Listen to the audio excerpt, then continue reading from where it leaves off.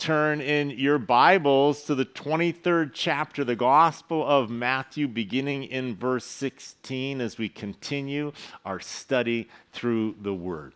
So Jesus is in his final week. He makes his triumphal entry. He cleanses the temple, and this kind of kicks off the whole final week of opposition against him. The religious priests, the chief priests, the next day come and ask him by what authority he's doing these things, and Jesus counters by asking them the authority that was behind John the Baptist, and they had no answer for him. They refused to answer that question, and Jesus fires off 3 judgment parables against the religious leaders for rejecting the Messiah, the triumphal entry, his official presentation of himself, and they depart having been scorched in front of the people now, and they decide that they're going to try and come back and entrap Jesus in his words. And so the Herodians and the Pharisees come together and ask if it's lawful to pay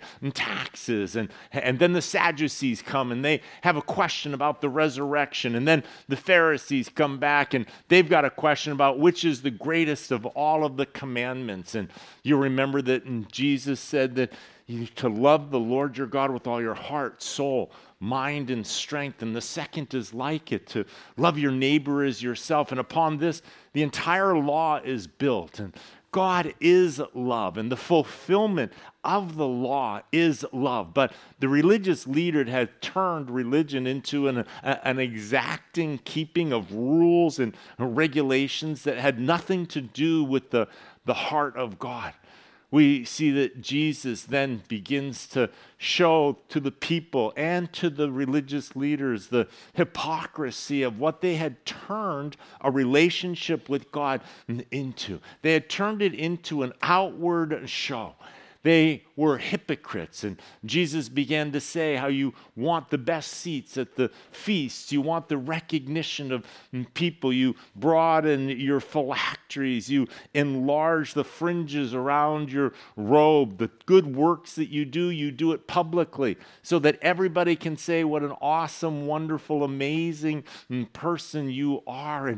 And so these were the Pharisees were those that had the utmost respect of the people. The people looked up to them as the most spiritual people in the entire nation. And here Jesus now is showing them that they were anything but religious in the true form and in their relationship with the Lord. We see that Jesus begins to pronounce the woes upon them. And we had talked last time about how woe has that sense of judgment, but there is also the sense of lament at the same time. And so Jesus is going to show them the ways in which they have been coming up short in their worship of God. You remember that he begins that first woe was that you keep up others from entering in. You're not entering in yourselves, and you're not allowing others to enter in. The Pharisees should have been the first ones that recognized the Messiah when he came. They sat in Moses' seat. You'll remember that means that they had the authority. They were the keepers of the Scriptures, and the Scriptures point to Jesus Christ. And so when Jesus opens up the gates to the kingdom of heaven, they should have been the first ones in. But rather than entering in, they not only didn't enter in, but they were telling everybody else not to enter in at the same time. And Jesus says that, you were supposed to take care of the widows. God has a heart for those that are downcast, and the voice of the voiceless were to be the help to the helpless. And the widows, they are representative, along with the orphans, of the most unprotected in our society.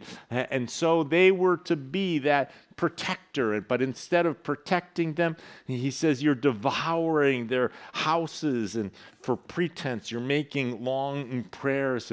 Third woe that he gave to them was the woe over the fact that they work so hard to travel the world to make a proselyte, to make a convert.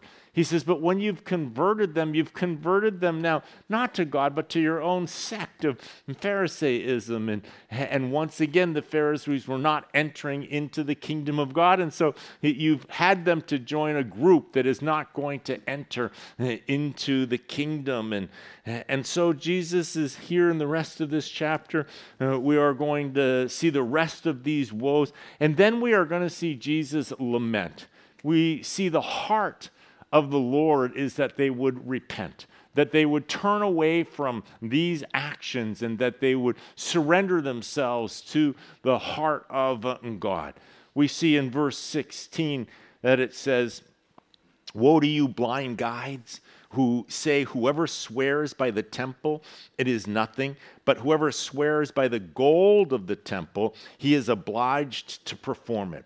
Fools and blind, for which is greater, the gold or the temple that sanctifies the gold?" Jesus here begins to address the issue of oaths. The religious leaders, the Pharisees, had this complex system of oaths, and they had oaths that were binding oaths, and then they had oaths that weren't binding. And they kept on changing the rules on what was a binding oath and what was not a binding oath. And really what it ended up was just being games. But even in the games that they are playing with oaths, Jesus is showing them not only the hypocrisy of having oaths, but also even in their logic. They would say that, I swear by the temple that I will perform this. And then they wouldn't keep it, but they would say, yes, but I didn't swear by the gold on the temple. The gold on the temple, that's a binding oath. But if you had just said the temple, that's not a binding oath. And then Jesus says, which is greater, the temple or the gold that is there in the temple? Even your logic behind these oaths. He says, and whoever swears by the altar, it's nothing.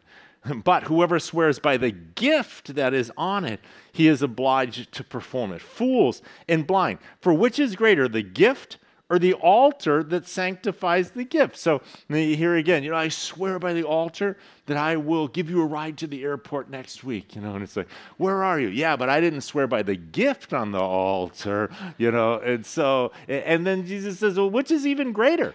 Is the sacrifice or the altar itself that sanctified that sacrifice, which is even greater? In verse 20, therefore, he who swears by the altar swears by it and by all things on it, and he who swears by the temple swears by it and by him who dwells in it, and he who swears by heaven swears by the throne of God and by him who sits on it. Here we see that Jesus once again just removes their permission to be able to play this game that they are playing with oaths and promises. The bottom line is that as men and women of God, we're to be men and women of character. Amen. That our yes is to be yes and our no is to be no. And that's what Jesus is talking about. There was no integrity now. They were hiding behind oaths and playing these games here. Jesus, back in chapter 5, said, again, you have heard that it was said to those of old, you shall not swear falsely, but shall perform your oaths to the Lord. But I say to you, do not swear at all, neither by heaven, for it is God's throne, nor by the earth, for it is his footstool, nor by Jerusalem, for it is the city of the great king. Nor shall you swear by your head, because you cannot make one hair white or black. But let your yes be yes, and your no, no. For whatever is more than these is from the evil one. And so, what was the purpose of an oath?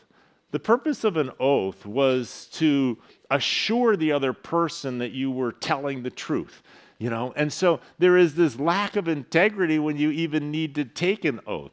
I remember when you were small, when I was a young kid, and someone would tell you something, and you're like, is that true? And they're like, yes, it's true, I promise. And you're like, cross your hope to die, stick a needle through your eye, It's like, are you really telling me the truth? And there's that doubt that you're actually telling me the truth. And that's the same thing that's going on here is they're they're telling these oaths, he's promising these oaths, but you didn't promise the right oath. It was had my fingers crossed behind my back, and so that was the kind of thing and these were the men that were professing to love God and to walk with God and to have a relationship with God. Woe to you, verse 23, scribes and Pharisees, hypocrites, for you pay tithe of mint and anise and cumin and have neglected the weightier matters of the law, justice and mercy and faith. These you ought to have done without leaving the others undone. Now, the tithe was an essential part of the religious law, and in Deuteronomy chapter 14, it says, you shall truly tithe all the increase of your grain that the field produces year by year. And in Leviticus chapter 27, and all the tithe of the land, whether of the seed of the land or of the fruit of the tree, is the Lord's. It is holy to the Lord. And so that tithe was used for the support of the temple and the Levites. Remember, the Levites were the priests that operated the temple. And so it was the duty and responsibility for the people to bring their tithe before the Lord. And we see that, in the law, that there was a description of the tithing. Everything which is edible and is preserved and has nourishment from the soil is liable to be tithed. And so it was taught that of dill, one must tithe the seeds, the leaves, and the stalks.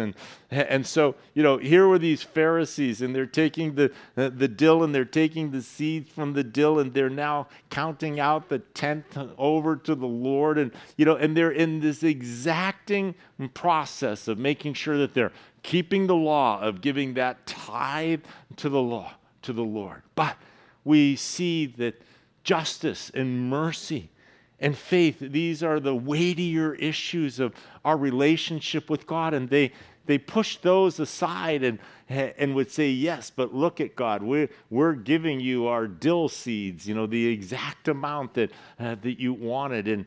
And once again, they were not in right relationship with God while they were keeping this in the external. He says, blind guides who strain out a gnat and swallow a camel.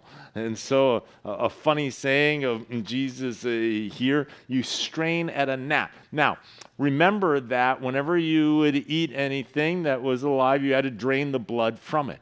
But a gnat, it would fly into your mouth, and then they would be like, and they would spit it out because it's unclean, and now here they are, and they're straining it, making sure that they don't, even partake of a gnat. He says, but you're eating camels, you are majoring in the minors, and you're minoring in the majors. You have it completely backwards. He says, woe to you, scribes and Pharisees, hypocrites, for you cleanse the outside of the cup and dish, but inside they are full of extortion and self-indulgence. Blind Pharisee, first cleanse the inside of the cup and dish, that the outside of them may be clean also.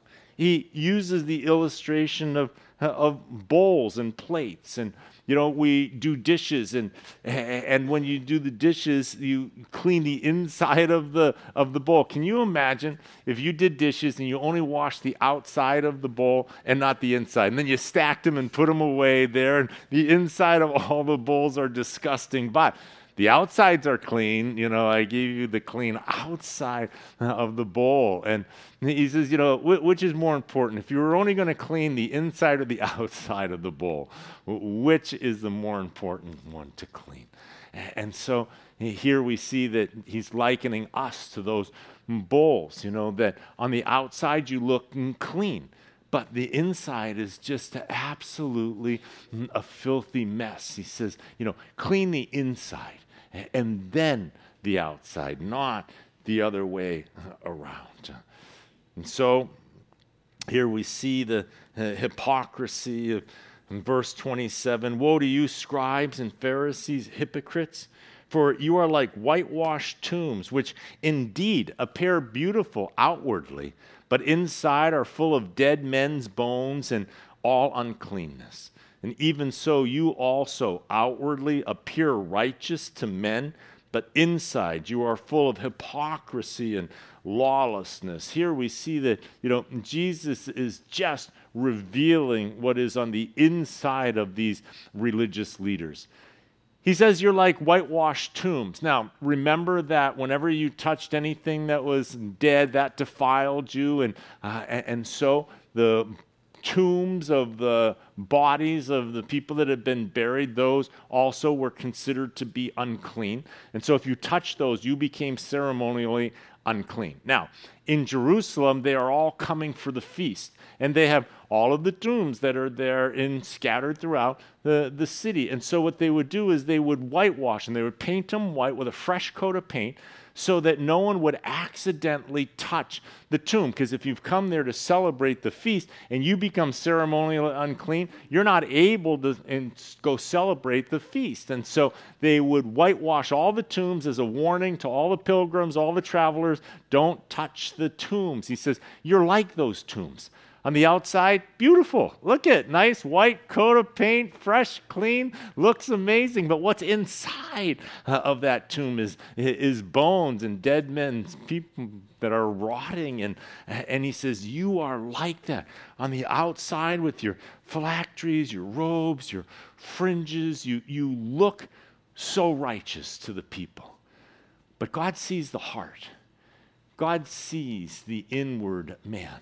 And so here we see that Jesus now is once again talking about that hypocrisy. Verse 29, woe to you, scribes and Pharisees, hypocrites, because you build the tombs of the prophets and adorn the monuments of the righteous, and say, if we had lived in the days of our fathers, we would not have been partakers with them in the blood of the prophets. God had sent the prophets to the nation to call them to repentance. And rather than repenting, they took the prophets and they killed the prophets. And now in Israel, you have these giant monuments to the prophets that the nation had killed when they had actually come. And so Jesus is saying, you built monuments to them, but your fathers were the ones that killed these prophets when God actually sent them. And you said, hey, if I had been alive, I wouldn't have partaken in that. I would have recognized the true prophet of God. He says in verse 31, therefore you are witnesses against yourselves that you are sons of those who murdered the prophets. Fill up then the measure of your father's guilt. Serpents and brood of vipers. How can you escape the condemnation of hell? We see that John the Baptist, the true prophet, had come. And the people, now the religious leaders, they had rejected John the Baptist. And ultimately they are going to turn Christ over to be crucified. And so we see that they have followed right in the path of their fathers. He says in verse 34, therefore indeed I send you prophets, wise men and scribes, and some of them you will kill and crucify. And some of them you will scourge in your synagogues and persecute from city to city. Jesus is now becoming prophetic about the kingdom that he is setting up. And what the Jews are going to do to the Apostle Paul and to the other apostles and to those who come and bring the knowledge of the good news of Jesus Christ and how they are going to be persecuted. He says, and some of them will scourge in your synagogues and persecute from city to city. Now, it is interesting to note that Paul the Apostle may very well have been one of those listening to Jesus when he is speaking this woe against them. Remember that he was a Pharisee of Pharisees, and he becomes Saul, who becomes Paul, is the chief persecutor of the church. And you'll remember how he takes letters from the chief priests, and he is headed to Damascus to arrest the Jewish Christians that he finds there when Jesus now encounters him on the road to Damascus. And so here we see that Jesus is talking about the the future persecution of the Christians in verse 5, that on you may come all the righteous blood shed on the earth, from the blood of righteous Abel to the blood of Zechariah, son of Berechiah, whom you murdered between the temple and the altar. We see that Jesus here goes all the way back to the first murder that is recorded, the murder of Cain, of Abel, by Cain, his brother, and then he brings it all the way to the earliest, to the latest one, who was Zechariah. And we see that Zechariah rebuked the nation for their sin, and Joash stirred up the people to stone him to death in the very temple court. And Zechariah died, saying, "May the Lord see and avenge." Assuredly, I say to you, all these things will come upon this generation. And so, in AD 70 is when that judgment takes place, when Titus brings the army in and destroys Jerusalem. In verse 37, we see the lament of Jesus. "O Jerusalem, Jerusalem, the one who kills the prophets and stones those who are sent to her. How often I wanted to gather your children together as a hen gathers her chicks under her wings, but you were not willing." A hen, when she has chicks and danger is approaching, will call to her chicks, and they will run to the mother hen, and she will put her wings around them, and she will protect the chicks from the danger that is present. And Jesus now is calling to these religious leaders and to all to come and to find that safety and that protection in the kingdom that he is setting up. And he calls to them, and yet they run away and will not receive the salvation that he has in his hands. And it breaks the Lord's heart. The Bible says that God wills that none should perish. God didn't create any of us with the intention that we would perish. He wants and desires that every single one of us would enter into that eternal relationship with him. But he gave every single person free will. That chick has free will. When the mother calls to it, danger is coming.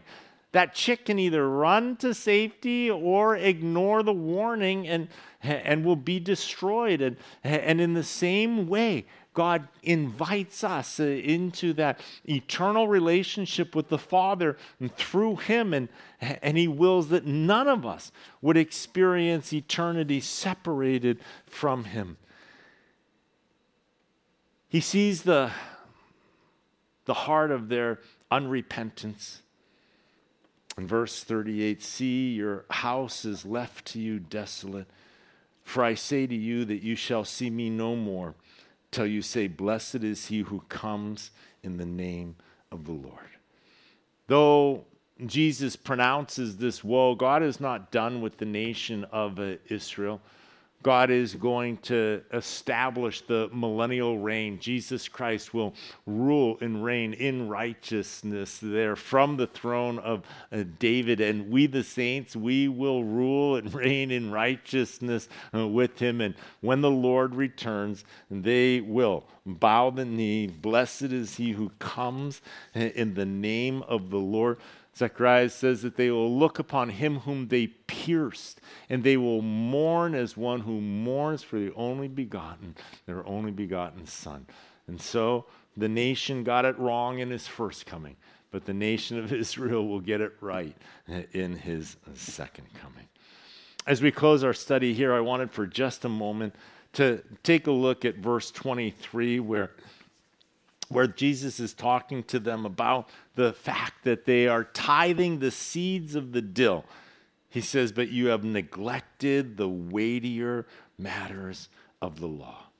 The majoring in the minors and minoring in the majors, going through the motions, but not having the heart that is behind it. The whitewashed tombs and sepulchres, the bowls that are clean on the outside but not clean on the inside. And it got me to thinking, in what ways can we be guilty of being those bowls that look good on the outside? And, we come to church, we brush our teeth, we look good, we lift our hands, we worship the Lord, we sing our songs, we read the scriptures. But is there any way in which we are just washed on the outside, but not washed on the inside? And it got me to thinking about worship, when we come in to worship the Lord. And we've got the words that are up on the screens, and we have the music that is playing, and there is worship that takes place, which is just with the lips.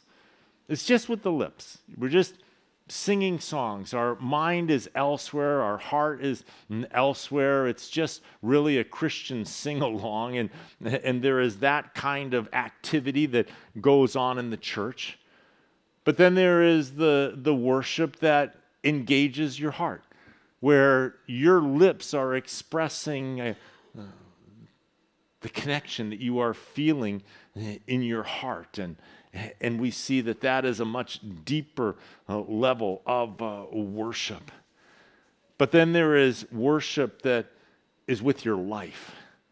And the worship of God with your life is far beyond just worshiping with your heart, just an emotional connection to God, or just worshiping with your lips. That is that surrender of your entire life.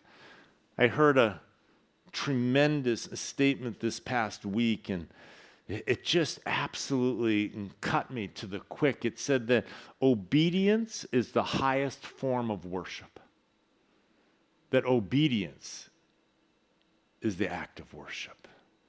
We see that God says that if you love me, keep my commandments. You demonstrate by your life that you love me, not just with lip service or not just an emotional feeling. And as I kind of pondered that, obedience is the highest form of worship. It reminded me of Romans chapter 12, where it says, I beseech you, therefore, brethren, by the mercies of God, that you present your bodies a living sacrifice, holy, acceptable to God, which is your reasonable service. He says, when you present yourself as this living sacrifice, where you now are the offering to the Lord, and you are consumed by the Holy Spirit, and your life becomes that offering to God. He says, that's only your reasonable service. He says, you haven't even done anything extraordinary. That you now have just given back to God. He has given you eternal life, and you surrender your life here to bring him glory. He says, that's just reasonable. He says, and do not be conformed to this world, but be transformed by the renewing of your mind, that you may prove what is that good and acceptable and perfect will of God. And so God has a plan for your life. And it is a rich plan. And it is a good plan. And it is not until we have sacrificed our life that we can enter into the life that Christ has for us, that God has planned for us. And so there is this call that we see to repentance. When John the Baptist came, he came preaching repentance. Repent. Turn away from your sin, for the kingdom of God is at hand. Come and enter into the kingdom that is now being presented. And we see that, repentance is different than confession. We see that, confession is saying, I'm sorry for my sin, and we receive the forgiveness of sin, and we're washed, and that is confession. But repentance is when your heart is broken over your sin. When you begin to see your sin the way that God sees your sin. And that happens when you now engage the holiness of God. When you come into the holiness of God is when you become aware of your own sin and of your own uncleanness. And it breaks your heart. I think of Isaiah in chapter 6, in the year that King Uzziah died. And I saw the Lord sitting on a throne high and lifted up, and the train of his robe filled the temple. And above it stood seraphim, and each one had 6 wings. And with 2 he covered his face, and with 2 he covered his feet, and with 2 he flew. And one cried to another and said, Holy, holy, holy is the Lord of hosts. And the whole earth is full of his glory. And the posts of the door were shaken by the voice of him who cried out, and the house was filled with smoke. And so I said, Woe is me, for I am undone, because I am a man of unclean lips, and I dwell in the midst of a people of unclean lips. For my eyes have seen the King and the Lord of hosts. And so we see that there was this sudden awareness when he came into the presence of the holiness of God. He suddenly was aware of his own uncleanness. You remember when Peter, the apostle, and when they have the miraculous drought of fish, and Jesus tells them to throw their nets, and they're like, we fished all night, we haven't found any fish, and nevertheless at your command, and he drops the net, and it's filled to overflowing. And suddenly there is that glimpse of who he is standing in front of. And the immediate response of Peter was, Depart from me, for I am a worker of iniquity. I am an unclean man. The first step of revival is repentance. It is when you see God, when you get a glimpse of the glory, of the goodness, of the power, of the majesty of God, of his holy perfection. And in the light of his glory, we become aware of how far we fall short, of what God intends. This incredible, intimate, unbroken fellowship and communion is what you were created for. And that is what heaven is going to be, is that connection without sin marring it. And revival begins with repentance, and it's combined with prayer. Repentance and prayer is what brings revival. And there is a revival that started 10 days ago on the other side of our nation in Asbury, Kentucky. And that revival is a work of the Spirit, and it has sparked across the nation. It has come to our church for the last week. Our church has been experiencing absolute revival of the Spirit here in our church as well. And I just want to encourage you to just experience, to come on and to just enter into that revival that the Lord is doing. The Lord weeps over their lack of repentance. He shows them the things that he would have them to change in their life.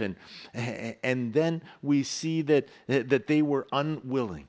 But I believe that the Lord right now is calling his church to repentance. I believe that he is calling our church to repentance and to a revival that is taking place.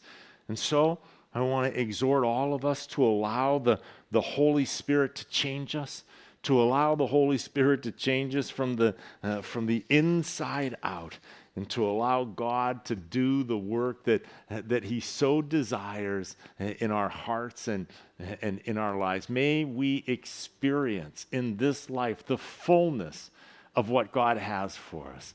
I want the fullness that God has for me. And I want that for everybody else, the fullness that God wants for you as well. Let's pray. Father God, we thank you for today. We thank you for your goodness, for your grace, and for your mercy. And so, God, we ask that you would revive us, Lord, that there would be an awakening, a quickening, a move of your Spirit, Lord, not manufactured in the flesh, but an authentic move of your Spirit. Lord, may it sweep upon us and may it change us, Lord. It's in Jesus' holy and precious name we pray. Amen.